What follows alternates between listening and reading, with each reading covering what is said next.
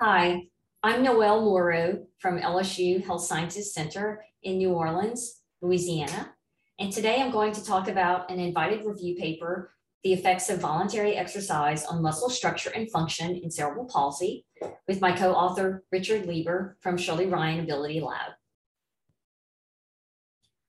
Cerebral palsy results in a loss of muscle strength and bodily function, and although much of this is caused by injury to the central nervous system, muscle is a very plastic tissue that is also negatively affected. Both the active and passive properties of muscle are affected from the microscopic to macroscopic level, with examples depicted here. Now, the effects of voluntary exercise on muscle can be divided into two broad categories.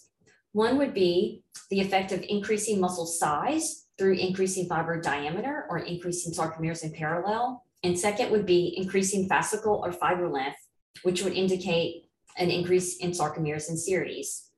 Now, these muscle architectural alterations would have effects on the length tension properties and the force velocity properties of muscle. At the whole muscle level, the length tension curve in figure 1A resembles an inverted parabola with an optimal length of which force is maximum and a range over which active force is generated. Now, the active force range is going to be proportional to the length of the fibers within the muscle. So an increase in fiber length will have an increase in the functional range or range of motion. Now, the force velocity relationship is depicted in figure 1B. Now, when a muscle is allowed to shorten during a concentric contraction, you can see that force decreases as velocity increases. But you can also see the effect of an increase in fiber length here. So for any given velocity, the longer fiber muscle is capable of producing higher levels of force. So now let's look at the effects of voluntary exercise on muscle structure and function in children with cerebral palsy.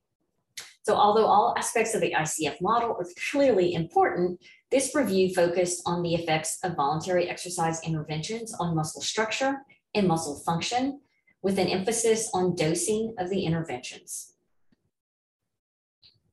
So in this review, we only included voluntary exercise interventions for children with CP that measured some type of muscle morphological or architectural outcome.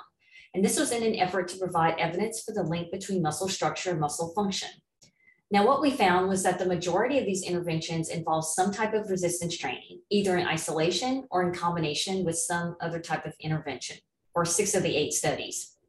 And these studies primarily targeted muscle strength, muscle power, or length deficits. So then what we did is we investigated the dosing parameters for each of the resistance training studies to see if they met each of the criteria for optimal dosing for resistance training based on whether they targeted muscle strength or muscle power.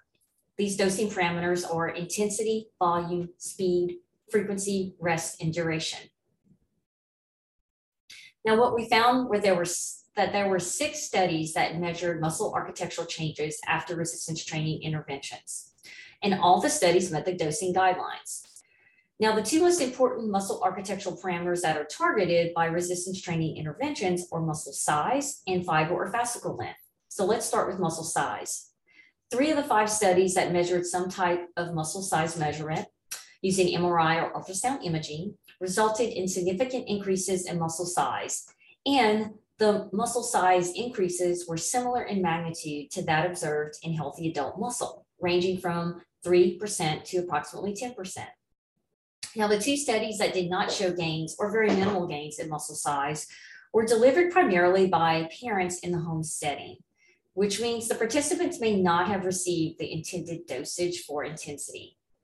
And one of the studies was on the lower end of the guidelines. So I think this really speaks to the importance of adequate supervision and progression by a professional to maximize muscle plasticity. Targeting fascicle length is also important because an increase in fascicle length results in increase in force generation at any given shortening velocity, as depicted here. So this study was the first study to compare high velocity or power training to low velocity training in cerebral palsy. We trained the knee extensors on an isokinetic dynamometer 3 times per week over 8 weeks for 24 sessions. One group trained at higher concentric training velocities, while the other group trained at low concentric velocities. Now, our hypothesis was that training at high concentric velocities over a large excursion at the knee would stimulate an increase in fascicle length, which would improve muscle power generation and also alter the force velocity properties of the muscle. Now, what we observed was a significant increase in rectus femoris fascicle length in the velocity training group and a decrease in the strength training group. Now, the power velocity relationship depicted on the right illustrates that longer fiber muscles are capable of producing higher power at a faster velocity. So indeed, we did see a significant correlation between the change in the extensor power and the change in rectus femoris fascicle length. We also observed a rightward shift in the torque angle curve with an increase in the angle of optimum torque production, which is also consistent with an increase in fascicle length. And finally, we observed significant increases in walking speed in all of our measures of functional mobility. And these changes were both clinically significant and statistically significant. Now, since then, others have published different types of power training interventions and have also shown changes on mobility. So although not the focus of the review, the evidence would suggest that the improvements in strength alone do not translate into improvements in walking, gross motor function, or participation. However, newer evidence suggests that power training can improve walking capacity, performance, functional activities, and participation, and may be a key ingredient for doing so. So I'd like to end with a few key points for you to maximize muscle plasticity and function.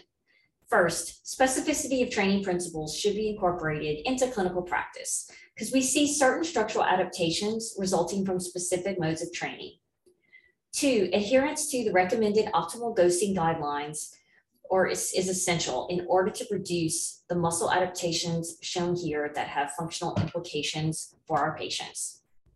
And finally, rehabilitation interventions can have plastic effects on underlying muscle architecture and can alter the force velocity properties of muscle, although the specific underlying stimuli are not quite yet fully understood. Thank you very much.